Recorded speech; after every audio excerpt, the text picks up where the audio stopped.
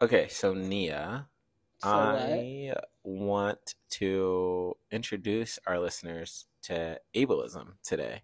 What are you saying? Evilism? Girl, ableism, Okay. ableism. All right. You've heard of it, yeah? Yeah, I just did a talk that included ableism. Oh, where? What was hmm your talk It on was a broadly? slide I stole from you. I gave you credit though. Girl, did you really? I did. I want my coin. I don't think I got paid for that talk. Damn, Todd. I need to. It's going to be one of those the check is in the mail Oh situations. my gosh, the check is always in the mail. Dad used to say that. Check is in the mail. What is it? Covered.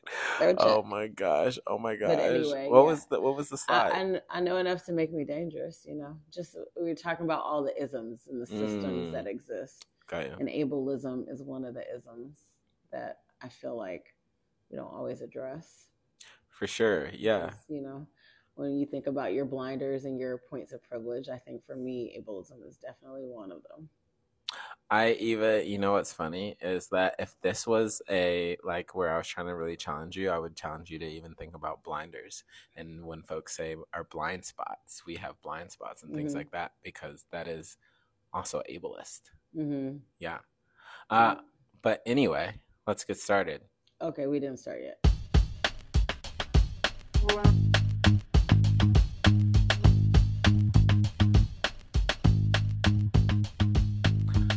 So, Nia, can you give me your definition of disability? Like, what is disability? How would you define it?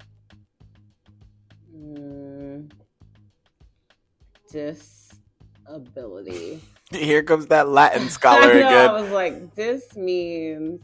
I actually don't know exactly what this means. Maybe it means opposite. I'm trying to like call back from my Latin, but I don't even know if it's Latin. So, anyway, I feel like ability. When I think about disability, I think about how we would compare what people can do as compared to the typical or average. And so people that their body works differently or their minds are not what we would expect as typical or average, we would call that like a disability.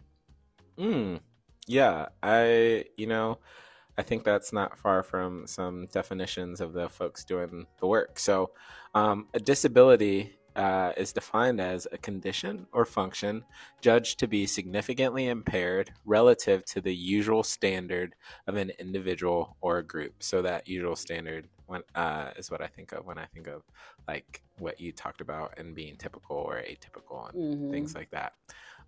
So, can you guess how many adults in the US are living with some type of disability? Yeah, I feel like I would say between 20% and 25%. A genius and a scholar. I mean, Yeah, the actual number is about 26%, so about one in four. So you're right there. cool. Yeah. And so the term disability specifically is used to refer to individual functioning, including physical impairment, sensory impairment, cognitive impairment, intellectual impairment, mental illness, and various types of chronic diseases. Can you say it one more time? Yeah, I can, but I think I can give a different breakdown that might be also helpful Okay, because cool. folks sometimes try to use like impairment and disability and other things interchangeably, and so there are distinct differences within Okay. those. So, traditionally, impairment refers to a problem with a structure or organ of the body, such like someone has some types of sensory impairment or like with eyes, right, or something like that. But disability is a functional limitation with regard to a particular activity, Mm. right? So that activity in doing something. And then also, because sometimes folks, right, will hear the term handicap, and handicap refers to a disadvantage in filling a role in life relative to a peer group. But that's not really a term handicap, right? That you hear a lot within the lexicon anymore Mm-hmm. because of the way it's been used in the past, with it not being like politically correct Yeah, and can we things like talk that. about that though? Just like in terms in general, and you know how we talked a lot about in our last podcast or a couple podcasts ago, actually, we talked about BOPO and body positivity and the Mm. whole kind of conversation around fat and taking that term back. Hmm. Is the same sort of thing happening here in the ability literature and disability communities? Like, because at first, like handicap, I definitely don't hear people say handicap as much anymore. We do still do say like handicap parking spots or parking pass or whatever. But other than that, I don't feel like I hear it. But I do hear like this conversation between like ability statuses and how there's a disability scholars and other people don't want to say disability because that feels like it's a negative connotation. So what are people supposed to be categorizing ability as, and is disability okay to say, if you will? Uh, that's a great question and point because I think right now, which we'll get into, there's a wide spectrum of disability, and folks with specific disabilities feel differently than other folks. Mm-hmm. And I'll point out an example. So, routinely, like if you go to any of the major contributors or organizations that are leading work in disability, when they talk about like what how you should be talking about disability. Mm-hmm. Some of the benchmarks they give you, right, is to use person first language, Right. right? However, there are some folks with disability that, like, no, I want you to use identity first language. And I'll kind of talk about that when we talk about models of disability and how they're framing that, because they want their disability to be seen as an important part of their life and as an identity marker. So there's been talk, especially like with some disabilities, such as like autism, Mm-hmm. to use identity first and things like that. Whereas like in the mental health realm, Mm-hmm. there's been oftentimes is conversation about using person first language. Yeah, because I work as a associate editor of one of the journals in our field, and there's a lot of talk about being neurotypical Mm. and or not being neurotypical, and how, to your point, scholars say we should be using person first language, but this other push about like we don't want to call people autistic, Mm-hmm. right? Like that is not the language we use or should be using right now, right? We should be using this person has autism. But to your point, like other scholars are saying, no, I want this to be seen. So it's this very challenging kind of push and pull between like where you sit in a specific community, right, and who you do work with Mm-hmm. or in service of. And so I love to hear where you go with this. Yeah, ever since I first was introduced to the concept of person first language, especially in mental health, and being trained as a mental health professional, uh, I I understood why we'd want to use person first language because history. Especially with things like mental health, has been so stigmatizing where it dehumanizes the person. But Mm-hmm. I also felt like within there was some irony because it seemed to be a function of the stigma, in that we need to um, I don't want to say hide, but like the idea that we need to prioritize the human first and then come to understand them as a person that's living with something, Mm-hmm.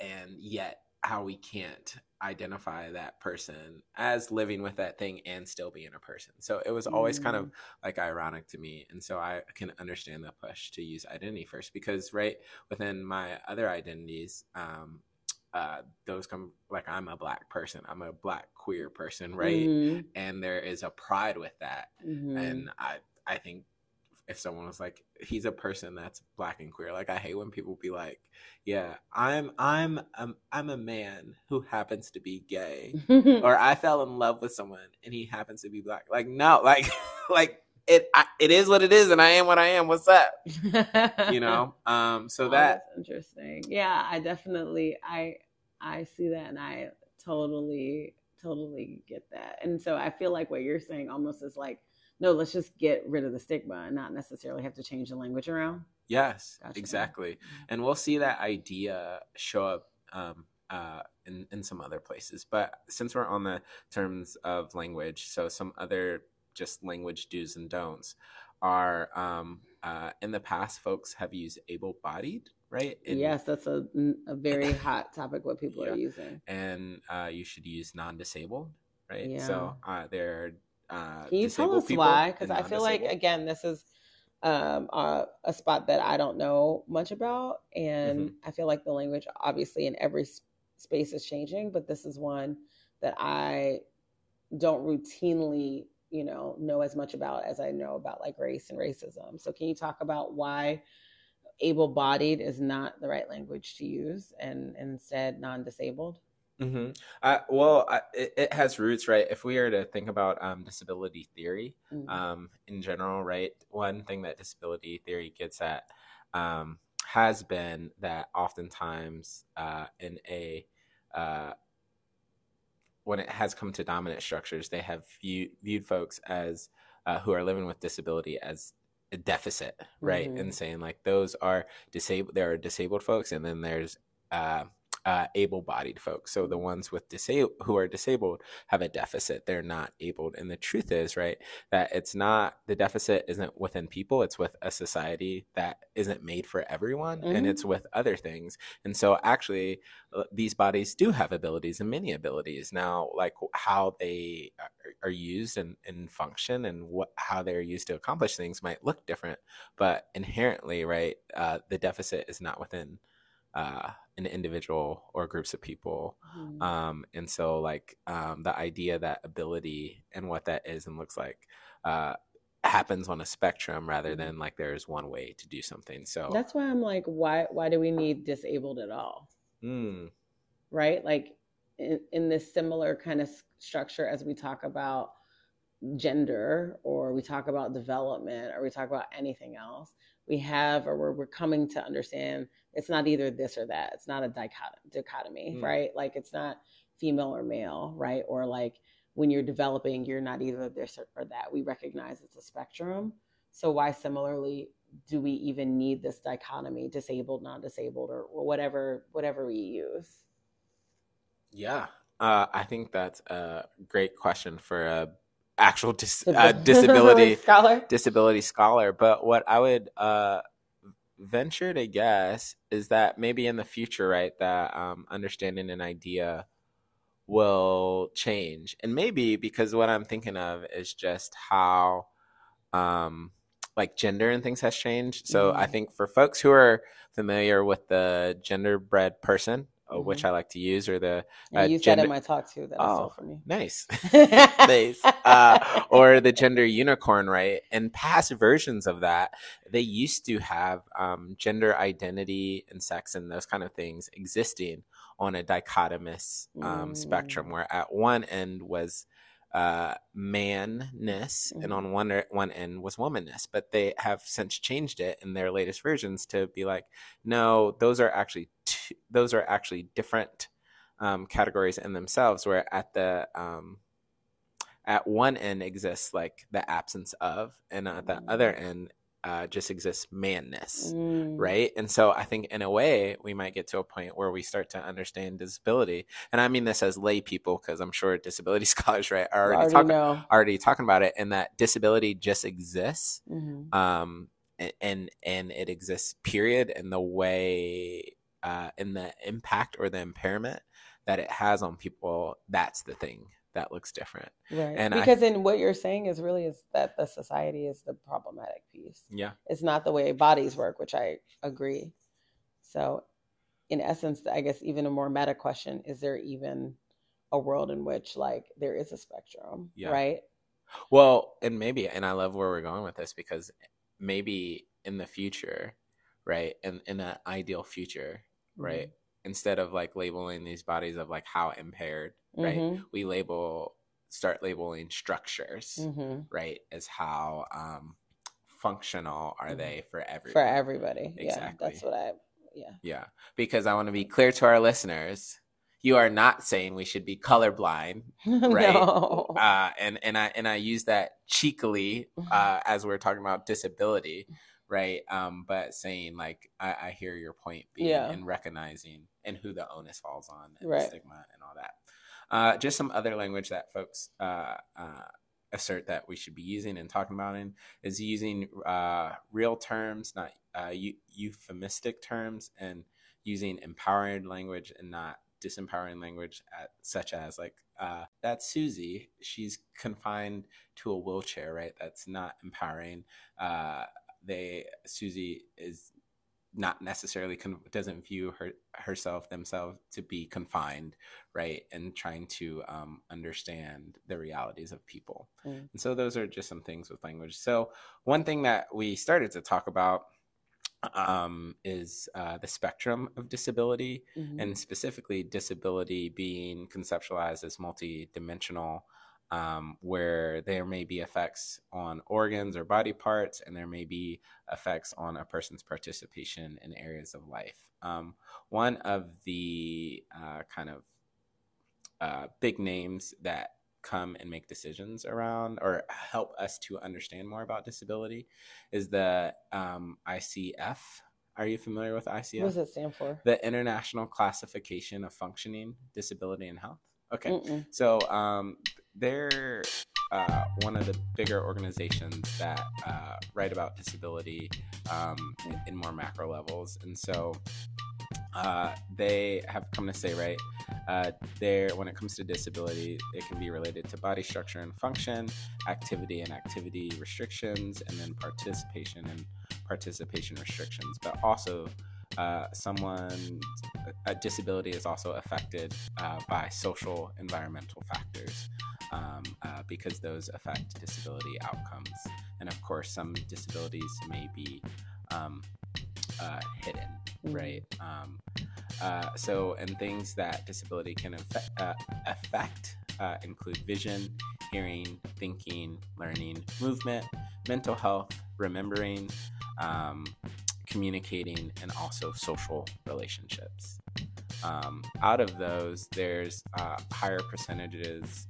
There are different percentages for folks that are living with disabilities that affect their function types, such as mobility can be like 13.7%, cognition 10.8%, hearing 5.9%, and this is of folks in the US. So there are varying degrees, but the ICF has 8 different disability classifications, which include, do you have any guesses on what the 8 could be and include? I would say probably mobility. Well, I'm lumping a lot, but okay, mobility. Do your best. That's 1. I would say cognition. 2. Sensory. I would say mobility, physical, yeah. Cognitive, learning. Yeah. What was your sensory? They specify each one. Some of them. So like visual. Vision is 1. You're at 3. I would say like speech. Or auditory and speech, something together. That doesn't come up as its own categorization like the other ones. Oh, so then is that sensory? Is it sensory? I'm asking. Do they lump it like that? No, they don't. Oh, well then, but you said another.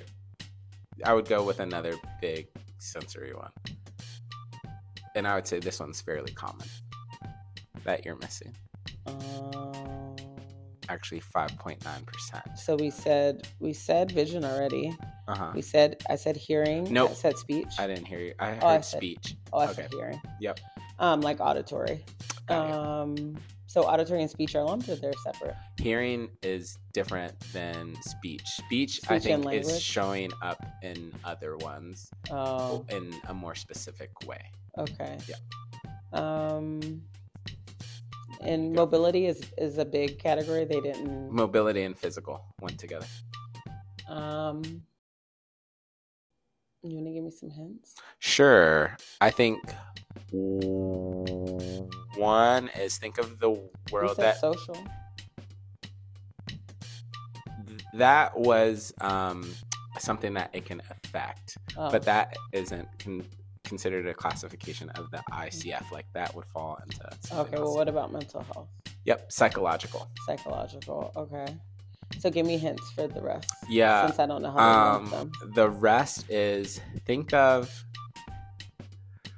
I'm trying to give one without giving it away. So something would happen and it would affect you in a way that might um, affect your speech, then affect your speech Like I would think trauma, but I to a don't know what specific it. to a specific place on your body. The brain. Head injuries is Oh, one, they and lump that separate. They put that separately. yeah, and there's another one that's close to head injury that they include separately. What? Tell me. Spinal cord. Oh, interesting. I know. They lump it this way. Okay. Yeah, and then the last one is invisible. Oh, good. I'm glad they have a separate category. Yeah.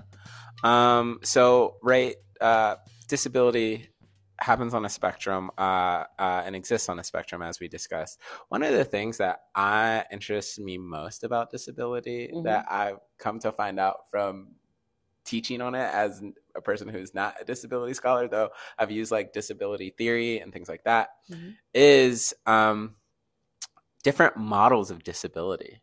Because I think in my just schooling, I only learned of two models. One, I'm sure you're familiar with. Try me. The medical model?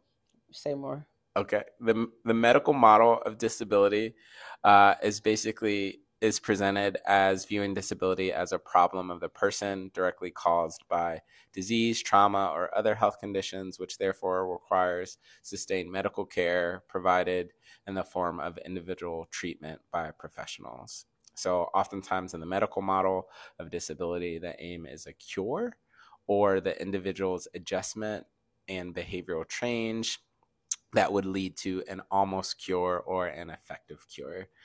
In the medical model, medical care is viewed as the main issue, and at the political level, the principal response is that of modifying or reforming healthcare policy.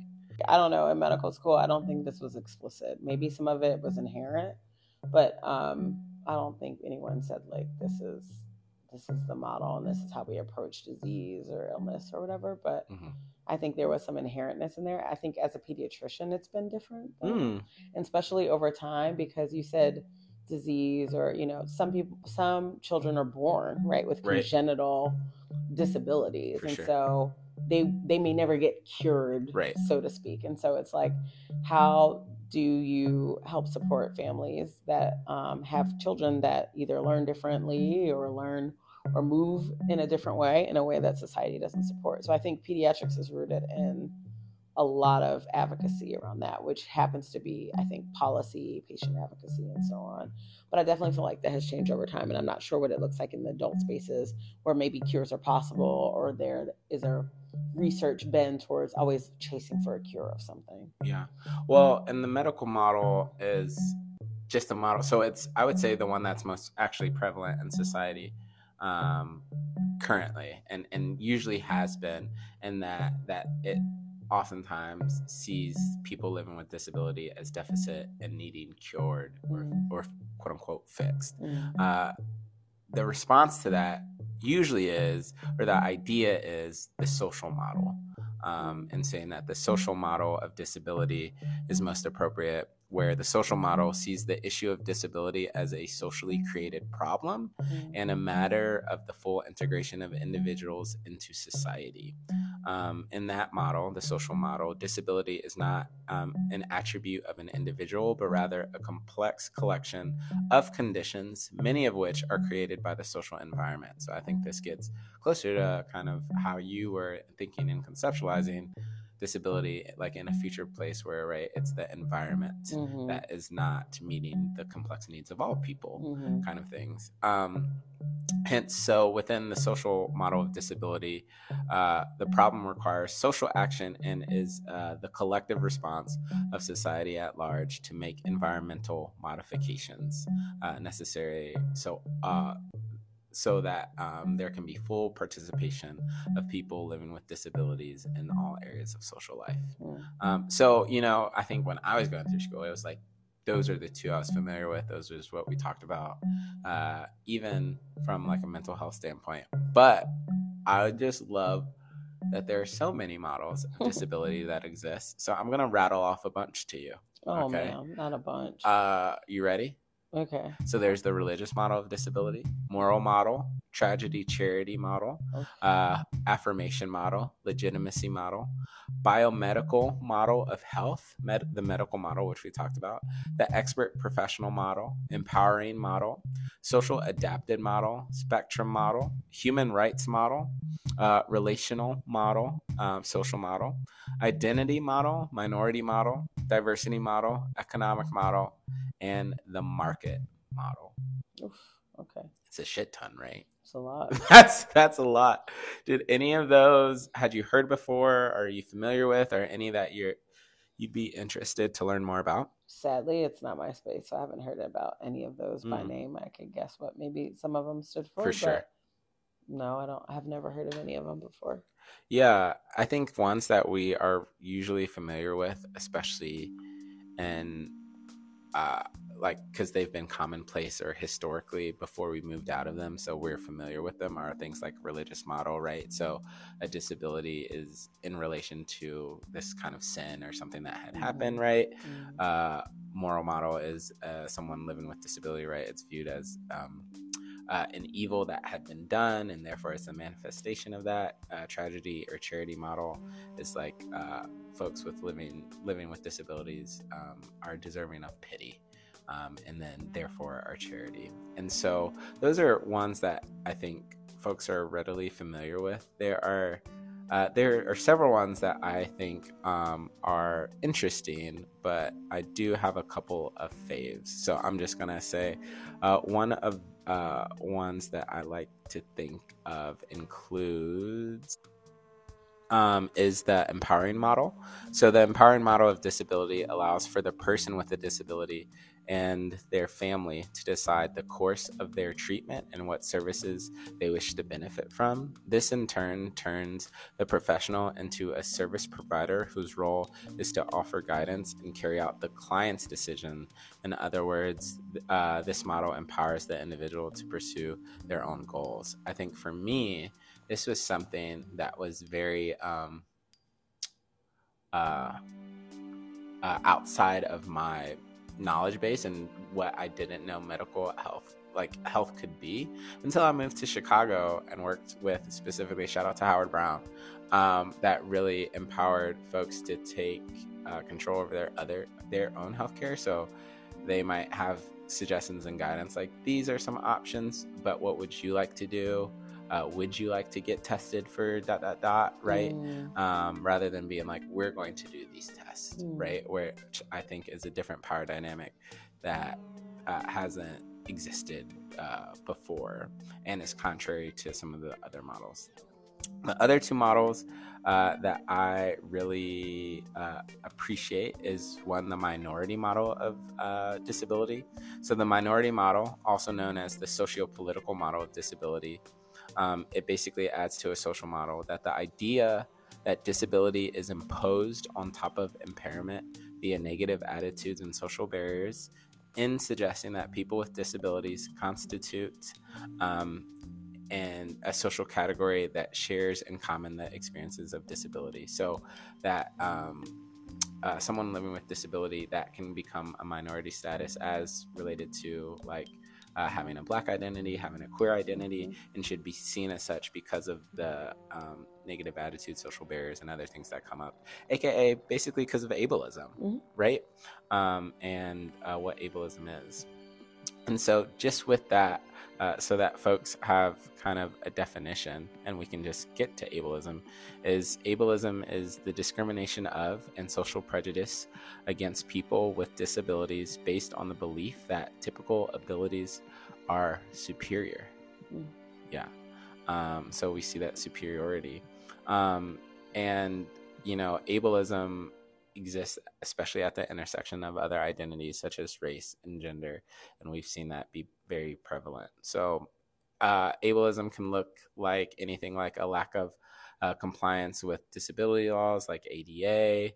It can look like building inaccessible websites, the assumption that folks living with disabilities need to be fixed. Historically, we saw it come up in things like eugenic movements that still might have some presence or inklings today. So everyday ableism can look like y'all choosing an event that is an inaccessible venue for many reasons. Maybe Mm. there are steps and no elevator, or things where folks who use wheelchairs can get access to them. Maybe it looks like it could be not having folks that are signing at your events. And so folks who are deaf or can't hear may not be able to know what's going on. But what I specifically also want to share is some ableist microaggressions, Mm. because these are things that I think I hear people commonly say. Mm. One that is on this list is the R word. I will not say the R word. You're Um, gonna have to help us out. the R word. I don't know what you're talking about. You gotta give me more context than that. Okay. This used to be like people would say, "You're so." Oh, okay. Yeah. Do you now you know that Yeah, R now word? I know what you're talking about. Yeah. Or Other like that's so. exactly. Gotcha. R word. Insert R word. Other things that people might not think about is uh, that's so lame. You're acting so bipolar, being off your meds, the blind leading the blind, falling on deaf ears. You're such a psycho. I'm OCD. Can I pray for you? I don't even think of you as disabled. And one that gets me often is like, that's so crazy. That guy is crazy. I was just talking to one of my colleagues about this. How we sometimes it's like wild for us to hear folks using like things like that so crazy. Especially me being in the mental health realm, I used to hear like other counselor educators, and I'd be like, "How are you still using it?" And using a Well, let me substitute just say, instead. like, real quick. So the first one that you said was That's so lame. no, no, no. Oh. Oh, sorry, not the very first one thing that you said, but you said like I'm gonna pray for you. I need you to break that one down. Yeah, so this leans into things like that religious model of disability. Are you Um, saying that that phrase directed to somebody who's disabled? correct. So I'm gonna pray for you about your disability. Yes. Okay, people are saying that. Okay, okay. Anyway, Yes. moving on. Yes. I Secondly, mean, think about it all the time, and people be like, "Let me lay hands on you," right? I think part of okay. those things, right? You know what I'm talking about? Like Mm-hmm. people, they do it, and it's like, sis, actually, I'm good. Like I'm good. I don't need you to Okay, and pray for then me. my confession is I feel like I say that's so crazy all the time, even Yeah. though I know better. And yeah, it's partly because I think people don't know what to say. Yeah. Like that's so wild or I that's use wild. so unbelievable or whatever. And I think too, I'm not making excuse. I'm trying to like understand this too. Yeah. Is that from a mental health standpoint, I thought people weren't calling people crazy anymore, right? So Oh, so you know what it's I not mean? So even it's like not used. even used as like, I'm not saying this is what everybody does. I'm Yeah. just saying that might be part of it. It's like the vernacular has changed so much Mm, that I don't think Nas would or my son would see anybody on the street and be like, are they crazy? mm. Like and to see somebody with mental health, like with the mental health like condition or something Yeah. and associate the two words. So I don't know. I'm going to challenge you there and say, while I think the experience you're sharing is true, I think that for lay people, right, Mm-hmm.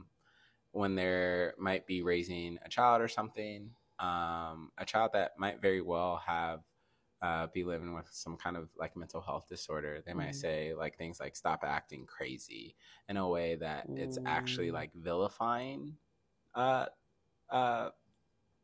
uh, their actual diagnosis through a lack of understanding. So I definitely 100% get what you're saying. Mm-hmm. And I still think that there are people that are associating the word crazy with some type of behavior that they think is unbecoming or wrong in ways Yeah. that are either rightly or wrongly attached to mental health. Yeah. And it's the word in itself is still a barrier for people No, trying to help. totally. And I Yeah. feel like, yeah, No, I'm not saying I'm acting appropriately. No, I'm just I know you are. confessional moment. Yeah, I appreciate it. So that people know like we're not perfect either. Yeah, for sure. Right. And We're like not. it's constantly something that we're We're learning and not. I'm working I'm on. trying to work on and I've gotten much better but trying to call out ableist language when it's not my own. For example, like colorblind, right? And Mm-hmm. how folks have used that to talk about race, but that is the term within race. Mm-hmm. But it's also, to me, reflects like these ableist ideas. I think it's like terms where those things are built in. I'm just trying to acknowledge them even when using them. For example, there's a term within uh, the psychology of like racism, and that talks about like or sexism, that talks about the bipolar assumption, right? Which is that men and women are diametrically opposed. opposed, right? Yeah. But because bipolar is in the name, I'm trying to call attention to that this is someone else's language, and just recognize it, because I think that's important within the conversation. Yeah, so I feel like, we have done a just like a quick introduction to disability and ableism. One thing that I really don't want to get lost, though, is how the idea of intersectionality and that ableism exists along these other things. Like, for example, I'm just going to call attention to racism, specifically the ways that disability has been impacted by things like racism and systems of oppression that has been compounded to harm and create Black disabled bodies, such as environmental injustice, for example. Elevated lead levels and air pollution can lead to increased prevalence of intellectual disabilities and asthmas in communities of color that we know that have existed. Systemic and individual biases have led to an underdiagnosis and misdiagnosis of disabilities for Black folks, specifically in school systems. School to prison pipeline disproportionately harms disabled students of color and Black students. And of course, with the healthcare's history of racism and implicit biases have throughout time created and perpetuated physical and mental health issues within those systems due to structural inequalities, such as lower access and frequency for quality care for Black disabled folk. So this is just a beginning conversation. I know. I feel like we're gonna need like a part 2 and 3. Yeah, we'll definitely need that. This is like a whirlwind tour into disability. Because it's so wide. Maybe next time we'll focus in on one of those classifications. Yeah. I feel like it's a lot to take in. It's really important. There we go. Well, until next time, listeners. Stay bold.